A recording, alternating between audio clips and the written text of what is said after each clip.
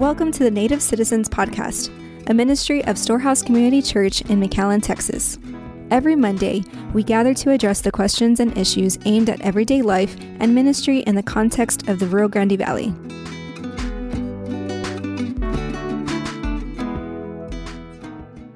All right. Well, good morning. Welcome to the Native Citizen Podcast.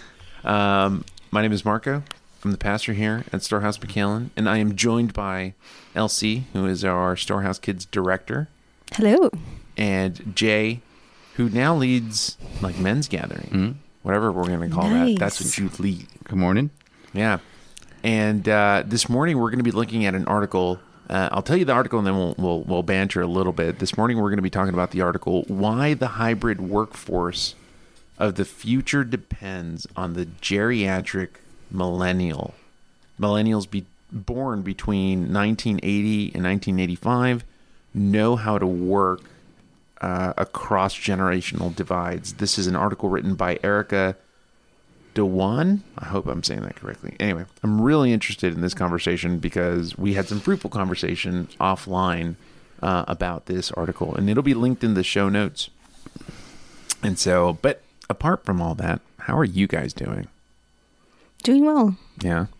Yeah, Better. very good. Yeah. You're like hammering that cold brew. It's not great, to be honest. It hurts, but I bought it, so I'm committed. And You spent $6 on it. I didn't know you're supposed to go slow. I'm like the coffee novice, like Hey, he's learning. Yeah, you're learning. learning through pain. Yeah, learning through pain. Yeah. Yeah, I'm sorry, man. Yeah, what about you, Elsie? How are you doing? I'm doing better. I think this week was like all the flare-ups again, so that wasn't fun, but I'm like, it's Friday. There's a birthday party today. Okay. I'm happy. Yeah.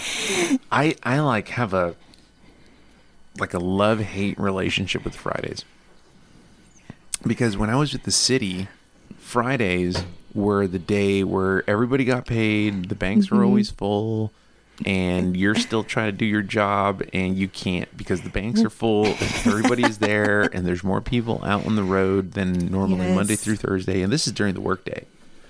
And like, I don't know, it translates over to ministry every once in a while where I just feel behind on Fridays, no matter how well prepared I am to receive Friday. I feel like I'm just always behind. Like, we got this, we got to do it. Like, Yeah. and it's not one of those things that I think about, oh, how could I have better prepared my week to attack or to tackle Friday? It's really just Fridays suck. That's it. Fridays. Let it be known. I hate Fridays. Fridays are the worst. I do wish, I'm jealous though, because I do wish I had some coffee on me. I had coffee this morning. I know there's jitters in the back. I'm just saying. No, I had coffee this morning. Don't get this. I will. Well, I don't actually. I don't get He does reserve. not. I mean, that's cool that you're I mean, with your splash of oat milk. buy local. I don't know. Like, Yeah, I'm down for buy local as long as there's It's jitters. It's good. It's jitters. As long as it's jitters.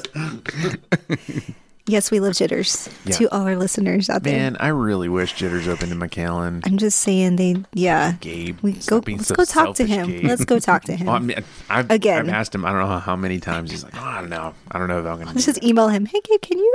Seriously. Well, because I love that there are all of these coffee shops opening up, particularly on the south side of town. Yeah. Right. So A lot more. Labyrinth. I mean, it's a bagel shop, but they sell coffee. Right. Ish. Cultura Coffee. Cultura, Semilla does amazing. Amazing. I love Semilla's coffee. But man, it's going to Semilla is like going to the cigar lounge. You need to go there with time because Yes. they have like craft coffee cocktails. And you're just like, hey man, I just needed a batch brew. And Like, their desserts. Yep. I mean, it's amazing. Yes. You just got to go with time. yeah.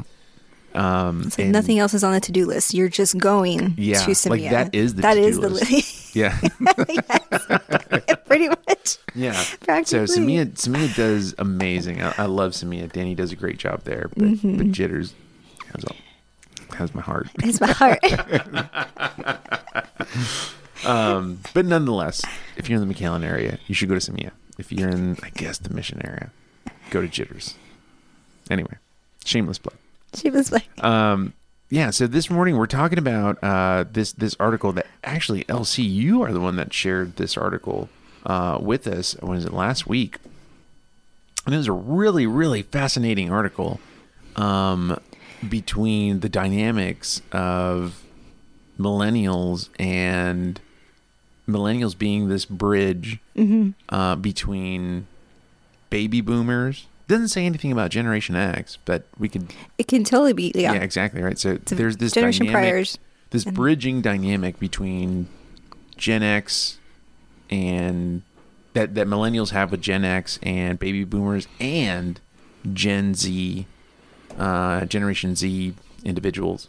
And so I was really interested to see what she had to say. And so she coins this term, or she doesn't coin this term. She's referring to this term, geriatric millennial. And here's what she defines it as. Geriatric millennials are a special micro generation born in the early 1980s that are comfortable, and I love this, that are comfortable with both analog and digital forms of communication. They were the first generation to grow up with technology like a PC in their homes. I thought that was great because it immediately just took me back to, one, thinking about older generations. Like I think about my brothers who are all Gen X, and they grew up with TV and a landline, right? And then I think about me growing up, right? Or all of us growing up, in the sense of like, yeah, I had the TV, the landline, but like my son will never know what dial-up felt like. The sound that it made whenever it started. The AOL, you've got mail. Yeah, they'll never know that. Or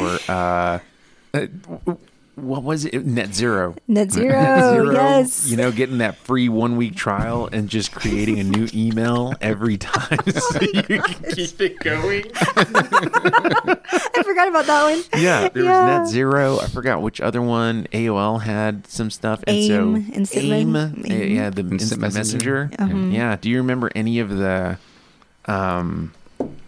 acronyms to introduce yourself? Like ASL? No. Oh, like A6 location. Yeah. And so you would put like sounds like personal experience. Yeah. Like, you'd put like 17/M/TX. Yeah. Like that was text messaging at the time. But yeah, hey, are you on AIM? Like now it's hey, do I follow you on Instagram? You're on Twitter. That's the way it is now. Before it was like, hey man, do you have AIM? You should get AIM. You know, because it was just AOL Messenger, but then AOL was a way to talk to people that were not in front of you or on a landline. But I think the other joy of the landline was when either someone was calling or you were trying to make a call and you got bumped off the internet and you're like, what the crap? Yes. That phone rang. Yes. Don't pick it up. Don't pick it up. Song. Yes. Just watching the progress bar real slow. Yes. And it just stops at 99. Yes.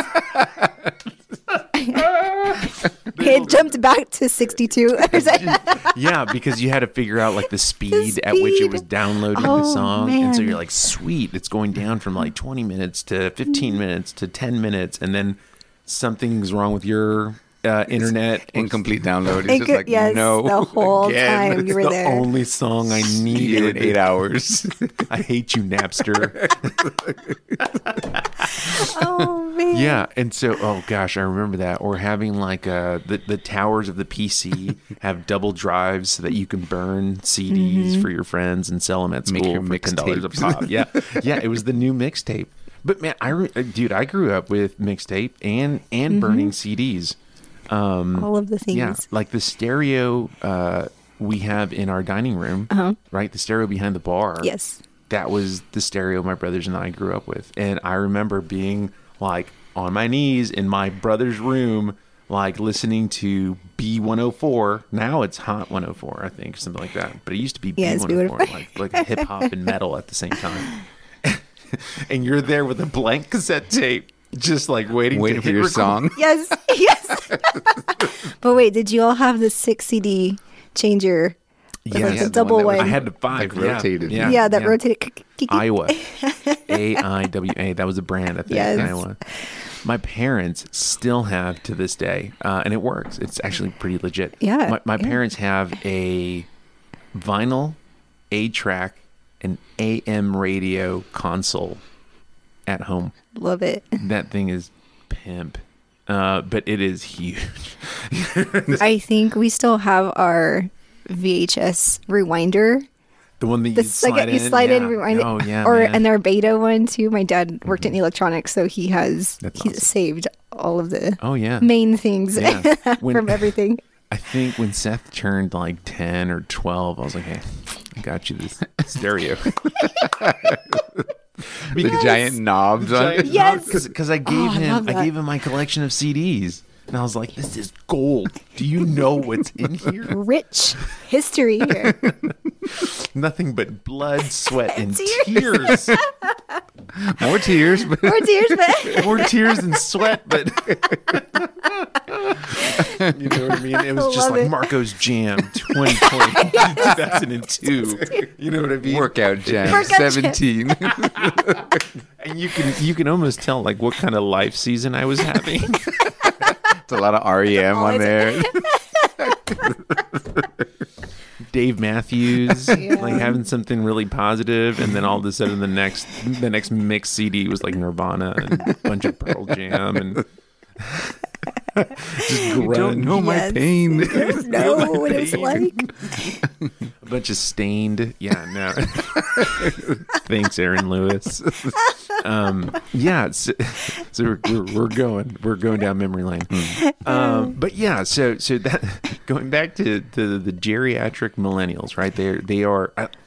It's crazy because again, she says it's a special micro generation where they're able to go between analog and digital forms of communication. I think that's really unique, especially over the last couple of weeks. We've been talking a lot about like parents and children kind of interacting within the realm of discipleship among digital age. And this is just furthering that conversation. And so in this article, she goes on to one, identify, I should consider herself, I don't want to say that.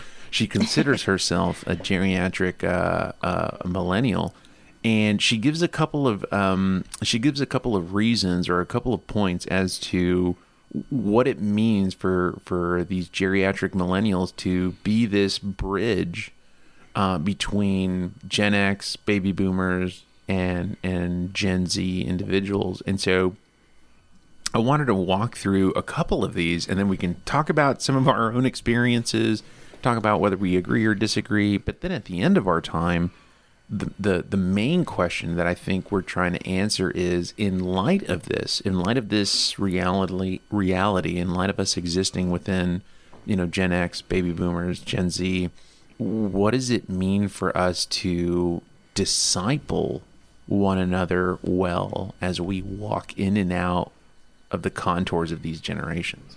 So here's one of the first points that she makes. She says, this is in the context of the workforce. So we can stay within the workforce, we can go outside of that, but here's what she says. Geriatric millennials are best positioned to lead teams that will thrive in the hybrid workplace. So she writes, for organizations that are divided across generational divides between baby boomers and Gen Z, it's beneficial to call on your geriatric millennials to help you translate the experiences of both digital adapters, such as baby boomers, and digital natives, Gen Z. It not only makes for a better internal culture, but a happier clientele. So what do you guys think about this? Is the first time we're beginning to talk about this bridge between who she calls the digital adapters and the digital natives. Have you experienced this within the context of our church, or even within the context of your own work environments? Yeah, I mean, I was having this conversation recently with my younger brother. He's still considered millennial. He's in the latter half of it, but at his workplace, prior to where he is now, he was that bridge in a sense, like him being brought in before COVID. Their branch at the bank was wanting to modernize a bit more. And so where he was located was in Fredericksburg. And so given a lot of history there and just the clientele that was being taken care of, they were looking, his manager was looking for different clientele because they could still service them. But the way that they would do it, they'd have to, modernize a bit more differently. And so my brother was working there. He was kind of like that niche. It was like, okay, we've got you on board. This is fabulous. And so that just came to my mind immediately because he was, though still later in, I think the millennials cut off like around 1996, I think. Yeah. So he was in 91. But it's still in that sense, I think he was an asset to their team. Yeah. And because he exposed them to, okay, what other clients can we really bring on and service? Same thing, my older brother too, he's at Indeed in Austin. And so while they have a lot of younger employees, they have really bridged with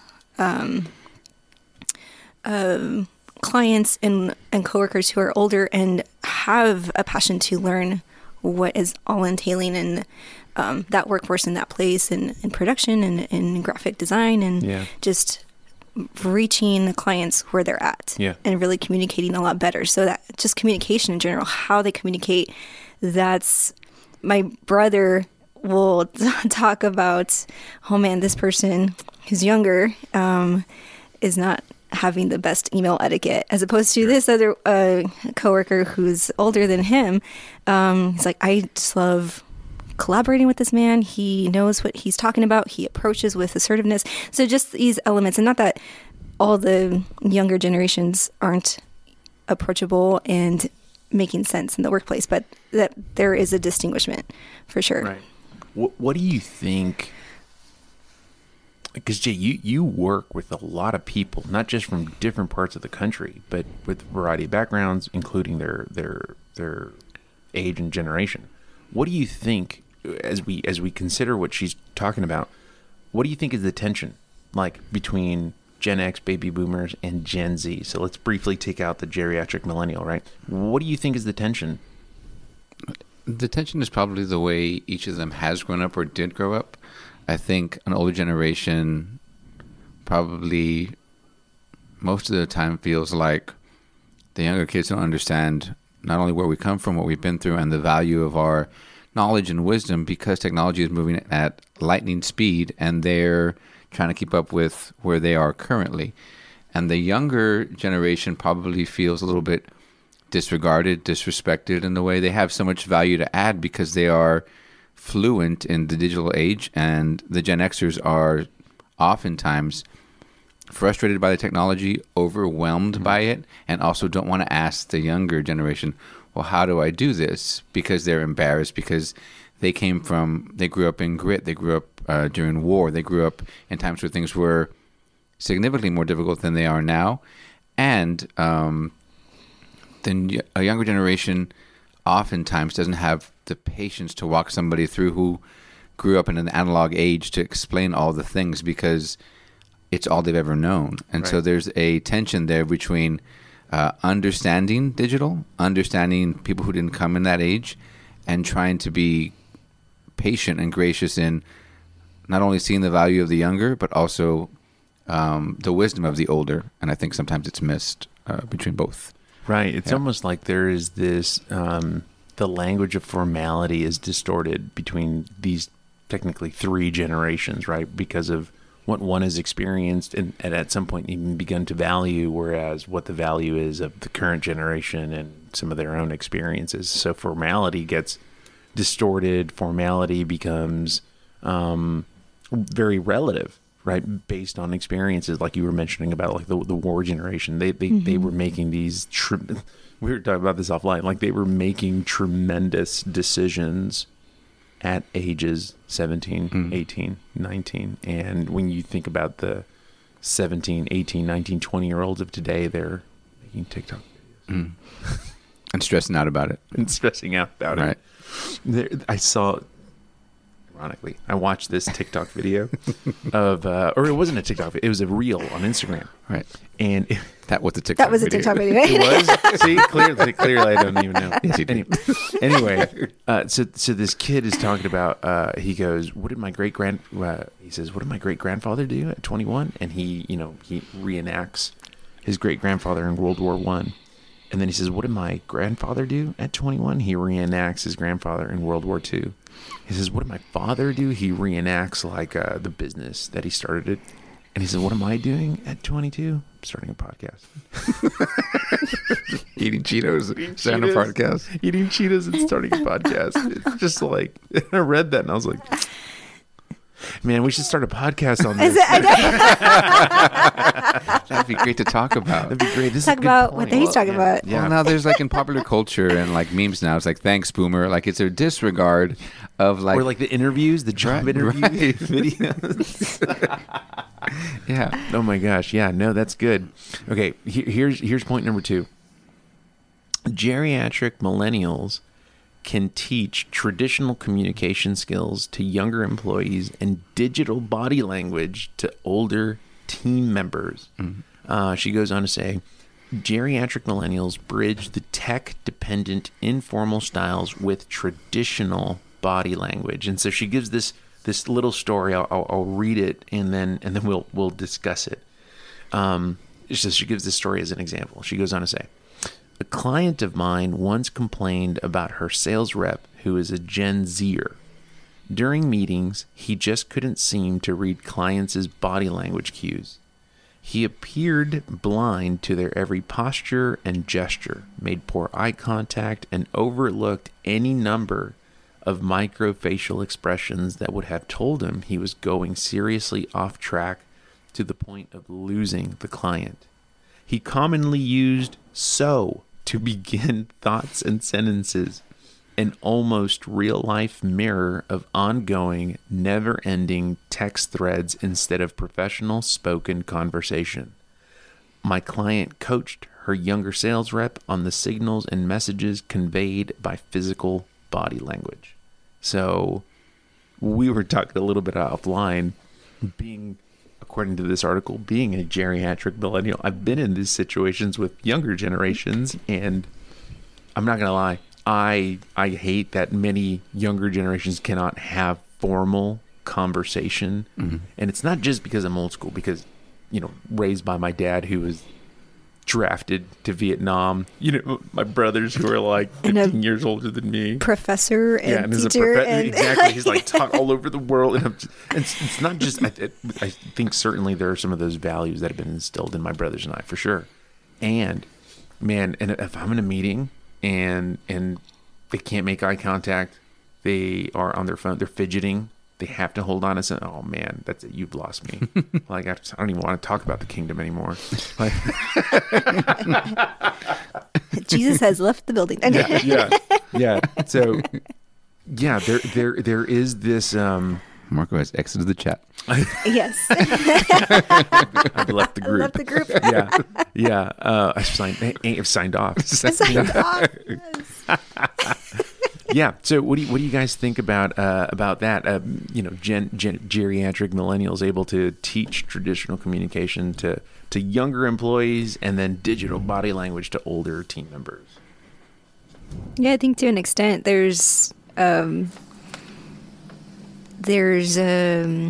key, I guess, benefits in both, or I guess there's a lot of knowledge on both ends, like on both sides, and considerations, right? And so what younger generations haven't experienced and gone through, the older generation like teaches and pours in. And the older generation can value what the younger generation has currently because it's a different time, it's a different pace. All the while, we're all still moving forward. So how do we adapt and how do we support one another in that? So I think, the whole like firm handshake. Yeah. Nice to meet you, sir. How are you? Introductions are such an important thing. She gives the example of I guess it's a Gen Zer answering the phone, that it was a skill that was lost. And so she says, Sam says, someone called me, who? Bob. Bob from Idaho, Bob from Minnesota, not sure which. Well, what did he say? He asked you to call him back. Like not even knowing how to have a skill of answering or speaking to someone on the phone. You know, one of the things I've noticed when we became a family, one of the things I taught Seth was how to introduce himself to new people. And so he comes up, he shakes their hand, looks at them in the eye, he says, "Hi, my name is Seth Reese de Leon." And so, I mean, my father taught my brothers and I all of that. Like, that's how we had to introduce ourselves. And I can remember growing up and seeing people receive our introduction, waiting until we were done, and then they would introduce themselves, and then the conversation would start, or that they would continue talking to my parents. And as Seth has done that over the last number of years, I have maybe like a handful of experiences where I've seen people interrupt him as he's introducing himself because they are not used to hearing someone present their full name and saying, "How can I serve you?" I like running in right after Seth. What was it? My name is Seth, and then they jump into their name. Yeah. Right. He'll say, "Hi, my name is Seth." He's like at the R of his middle name, and then they interrupt him. Yeah. Man. Yeah, there are these social skills that have been lost because we lean in on digital forms of communication, whether it's text messaging, your phone is always with you, so you lose the personal nature of relationship because you're so dependent on communicating through email, through text, through social media. And so for the younger generation who never grew up that way, and it is not reinforced at home because everybody's kind of gotten away with being technology dependent, there is something very valuable about shaking somebody's hand, looking them in the eye, understanding social cues. And as the generations move on, it gets more and more lost. And I don't even think that they know that it was there before sometimes. Yeah. I think that's a good point. Yeah. It's just that, I mean, one of the articles that we read off of Desiring God by Tony Reinke a couple of weeks ago was when you consider Generation Z, they are digital natives. They are born into everything that is digital and regularly evolving. Whereas you consider, once again, like the whole geriatric millennial portion of it, like you're looking at the development of the internet and having to go through some of the frustrations that we were talking about earlier. And that just was, while at the same time, you find yourself on the border of this line of, I have AOL, but there were no cell phones. I still had, if you wanted to get a hold of me, you still had to call my house. My landline. Yeah, exactly. Landline, and my brother might answer, And Or if we're you- trying to get the dial-up going and you call, we're going to have a problem. Don't call at this time. Or the phone in the other room, your other family member. He's Yeah. like, "Can I use it? Get off Yeah, the phone exactly. with so-and-so." Yeah, or you'd be on the phone, and then your brother would get on the phone and start like And talking smack to you listen, while you're uh-huh. on the line. Or say that to- yes. I had my own line for a little while. That was the biggest, like, Oh, you yeah. get your own landline. Yeah. Oh, And then the biggest punishment was like, "Give me your phone." And it was a little black phone you took out of the wall. Yeah. Like, Yes. here you go. Yes. Got in trouble for finding a separate phone, plugging it, and my Yeah. parents called me, and I stupidly answered my own phone with the other phone. I got a lot of trouble for that too. That's awesome. But yeah, those were the, like, you had a personal I got my computer. own landline at my senior year. It was like, Was it cordless though? So my brother was in a Getting football. fancy now. It was a Football? NFL football like phone. a Sports Yes. Illustrated football Yes. phone. Yes. Yeah. That was the phone. Oh man. And so you had two ringers, the actual ringer and then like the vibrate kind of. Put it under your pillow so nobody would hear it. Towel under the door so that my Yes. mom wouldn't hear. Call me at 8:45. No. At a time. But just be so Talking underneath the blankets. Like an idiot. And then my mom walking in and like taking it off the blanket. The towel literally did nothing for you. Nothing. You said this would work. Yeah. Oh yeah, man. Hey, I gotta go back. I'll call you back. I'll call you back. Cupping your hands over the receiver.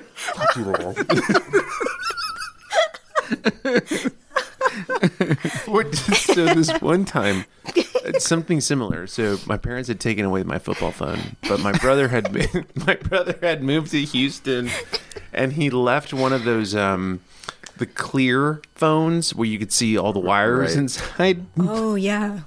What gave me away is that someone called and It it lit lights up. You did.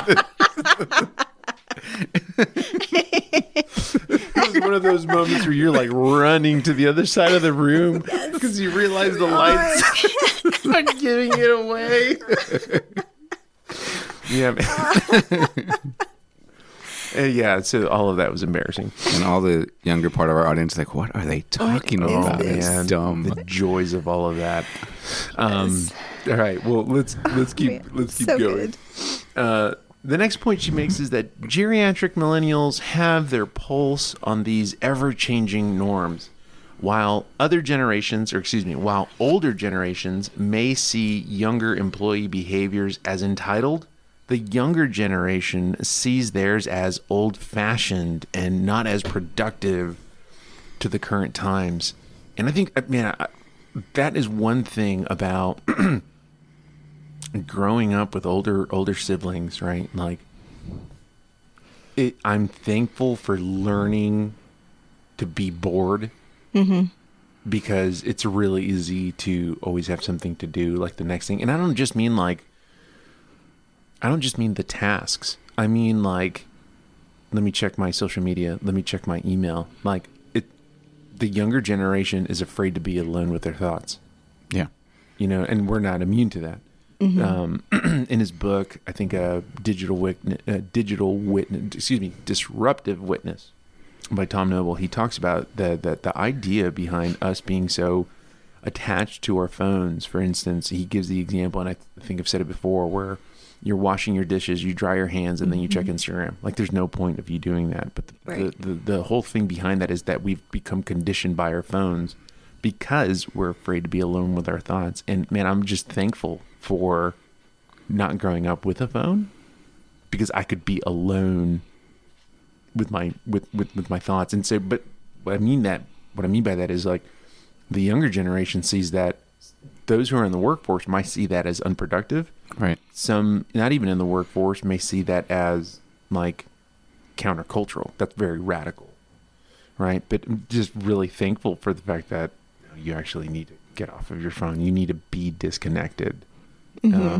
Is incredibly important. But at the same time, you should be somewhat connected, because it actually is going to help you be a little bit more efficient at some things.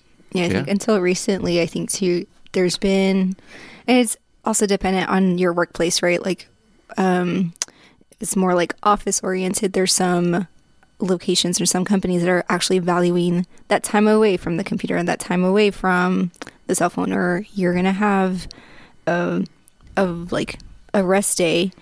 You pick one time a month.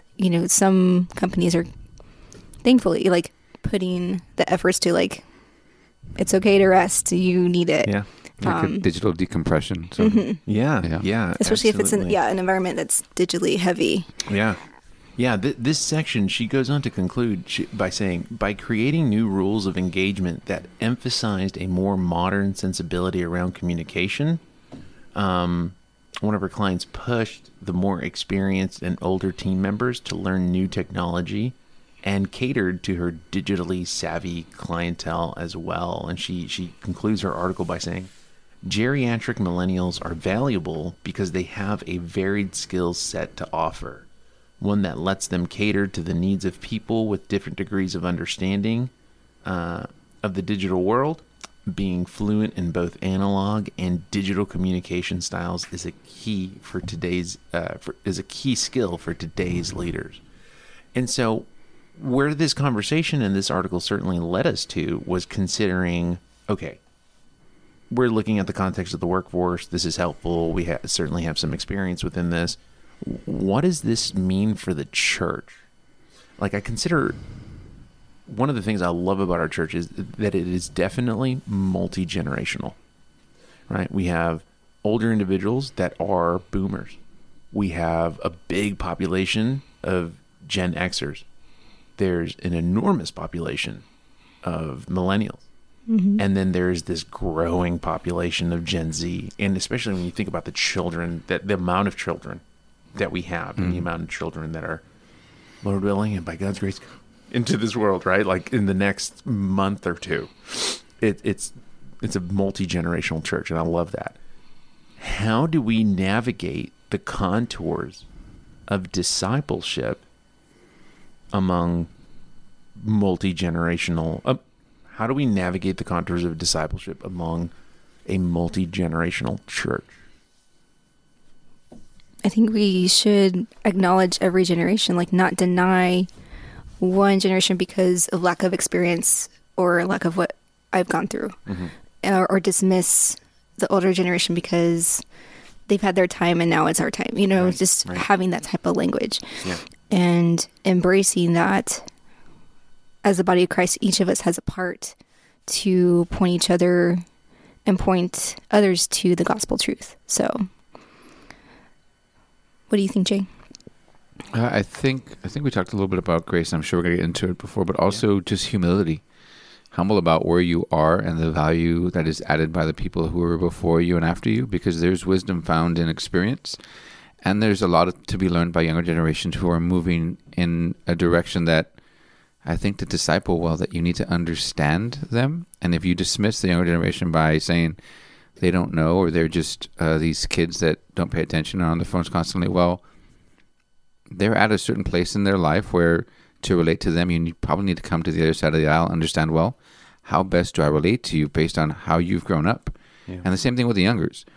What is the wisdom found in your experience, and not dismiss it as just the old way things were done. When it comes to scripture and discipleship, our truth is based in the Bible and what God has to say, and you can't dismiss younger or older because of their age or experience, because wisdom's found in scripture, whether or not, like Marco, you're in your 30s and you're leading a church that we have boomers in our church. Yeah.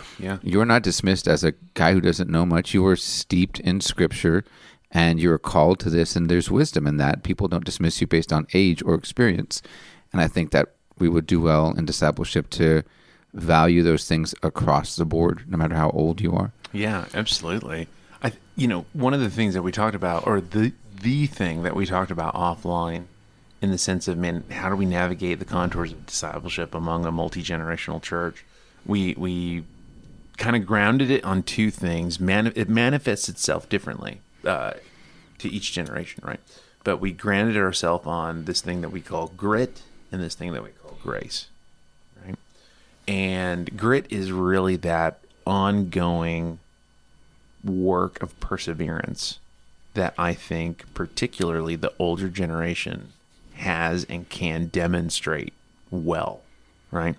And so I think towards a younger generation, the older generation needs to teach them what grit and perseverance is, and ultimately what's going to, and what that means is taking responsibility, right? 2 Timothy 2, Paul says, flee youthful passions and pursue righteousness. The older generation needs to infuse, disciple, and teach the younger generation what that looks like. But it must be covered with grace, right? Mm-hmm. The younger generation needs to really learn what grace is so that they can demonstrate it in thanksgiving and in patience toward the older generation, right? Thanksgiving, patience, respect, right? Mm-hmm. Like Proverbs 20:29 says, the glory of young men is their strength, but the splendor of old men is their gray hair. And so there is this almost reverence, respect, deeply found affection and respect for the older generation because of what they've done, who they are, their character, right? That they are some of the most reliable people. And when it comes to that geriatric millennial, we have this opportunity to be this bridge among two very different generations, right? We have this opportunity to apply this unique dynamic of grit and grace so that we would grow in wholeness in Christ, right? Not necessarily changing things, right? Because Generation Z just continues to grow digitally. We're not necessarily changing things, but we are helping bridge this gap between these generations for the sake of growing in wholeness in Christ-likeness and godliness, while at the same time living in completely different generations. So, what do y'all think? Oh, yeah. I had, when I saw this article, I was talking with, I think, Maria and Alina, and I forget what week it was of our discipleship group, and how it came up as we were talking through from the sermon and what we were reading in scripture that week. A good portion of the scripture references, we kept going back to what we were reading we're going through the Bible recap for the women's Bible study. And so we're still in a good chunk of the Old Testament and walking through that, seeing over and over the generations that follow after the Israelites left Egypt. The whole point of them teaching the next generation was that so that they would stay steadfast to the covenant and that they would be faithful to God. And Psalm 78 is a beautiful chapter that describes that history and kind of that commitment to not hide what God has done, but to tell the coming generation and the generation after that and the generation after that of what the Lord's covenant is and how we are to now, under new covenant, under Christ, and with the power of the Holy Spirit, walk in to continue sharing that covenant and staying steadfast to the Lord. So I think of that in that passage. Yeah, I mean, we talked earlier about how that translates even into the New Testament, like Paul addressing Titus, right? You look at Titus 2, he says, older men, be sober-minded, self-controlled, sound in faith, and he says, urge the younger men to be self-controlled. So there's this image of this older man coming alongside the younger man to teach him how to grow in godliness, how to grow to be sound in their faith, what it means to be steadfast, right? That's that pressure and moving forward under pressure. The older generation, like what you were talking about earlier, Jay, like you consider like the war generation, right? World War II veterans, the Korean War, Vietnam, right? People who fought in the Gulf War, like they were making these tremendous decisions at 17, 18, 19, their early 20s. And so when you consider the younger generation, they need to learn what steadfastness is. Steadfastness isn't just like being able to move your day as your boomerang video loads on Instagram. You know what I mean? Like they need to learn what steadfastness is, and having an older individual come alongside to say, I'm going to teach you what this looks like so that you would grow in self-control, so that you would learn what it looks like to be sound in your faith. I'm going to teach you what steadfastness is. All right.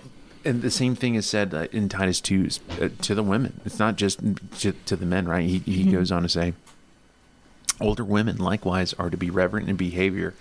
They, the older women, are to teach what is good, and so train the younger women, right, to come alongside. And what's the purpose of their training? He ends this section by saying, so that the word of God may not be reviled, right? So that it's older women coming alongside other women, younger women, to teach them the word of God so that they would grow in what? Godliness. So that they would what? Flee youthful passions, pursue righteousness, grow in Christ-likeness, right? And what's interesting is he concludes chapter 2 of Titus by saying, declare these things, exhort and rebuke with all authority. Let no one disregard you. In one, Titus was a younger guy. This is Paul telling him this as an older dude, like, hey, let no one disregard you. And at the same time, he's saying, hey, in light of what I've just said, exhort and rebuke. So exhort, let's come alongside so that we can look at something together so that I may teach you. Rebuke, hey, you're wrong in this and this is sinful, therefore repent. Right? You don't often talk much about rebuke to younger generations because that makes them really uncomfortable. And even in her article, one of the things that the geriatric millennial article said was she details this story of this one woman telling her younger generation, hey, we need to be comfortable being uncomfortable. Rebuke is really uncomfortable. You need to be comfortable with that. Because what's that going to do? Self-control, pursue righteousness, steadfastness, right? Like that's what it's going to produce. Right. Yeah. I think that's the beautiful thing about Christ's church is that we have these different generations to come alongside with. And if you assess your life and you don't see someone older that you can go to or ask questions from, or if you're not, or someone younger than you, that you're not, say, pouring into or admonishing or encouraging or rebuking in a sense, then that's like a flag to consider, like, okay, I need to look into that and surround myself with that body. Yeah, absolutely.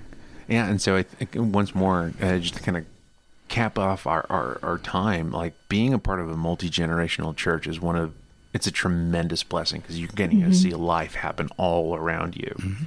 And I think the role of, if we're taking from her article, the geriatric millennial, our role in navigating the contours of discipleship is being able to walk in both grit and grace towards both of these generations for the glory of God, not just for the purpose of communicating efficacy or digital / analog means of communication, but it is, man, how do we define discipleship by meeting people where they are and taking them where Jesus wants them to be in the context of everyday life. And so what does it look like to step into the Gen Z where they are? What does it look like to step into the baby boomer where they are, and using grit and grace, take them where Jesus wants them to be for his glory and ultimately their good. This was a really good article. Yes. Thanks for sharing it, Elsie. You're welcome. So for our listeners, in case they don't know, this is our last episode of season 2. We're done. We finally finished season 2. Nice. And so we will be recording in July for season 3, which gets released, I think it's actually the end of July and part of August, I think. So for now, listeners, hope you guys enjoyed this last season and all the variety of topics we got to work through. Stay tuned as we take a break for the summer and come back right before the school year starts. We love y'all. Hope you enjoyed it. Bye.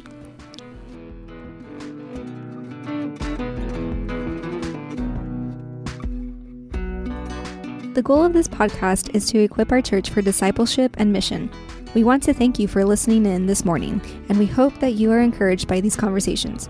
If you'd like to learn more about Storehouse McAllen, you can visit our website at storehousemcallen.com. We'd also love to hear from you. Send us your questions to info@storehousemcallen.com.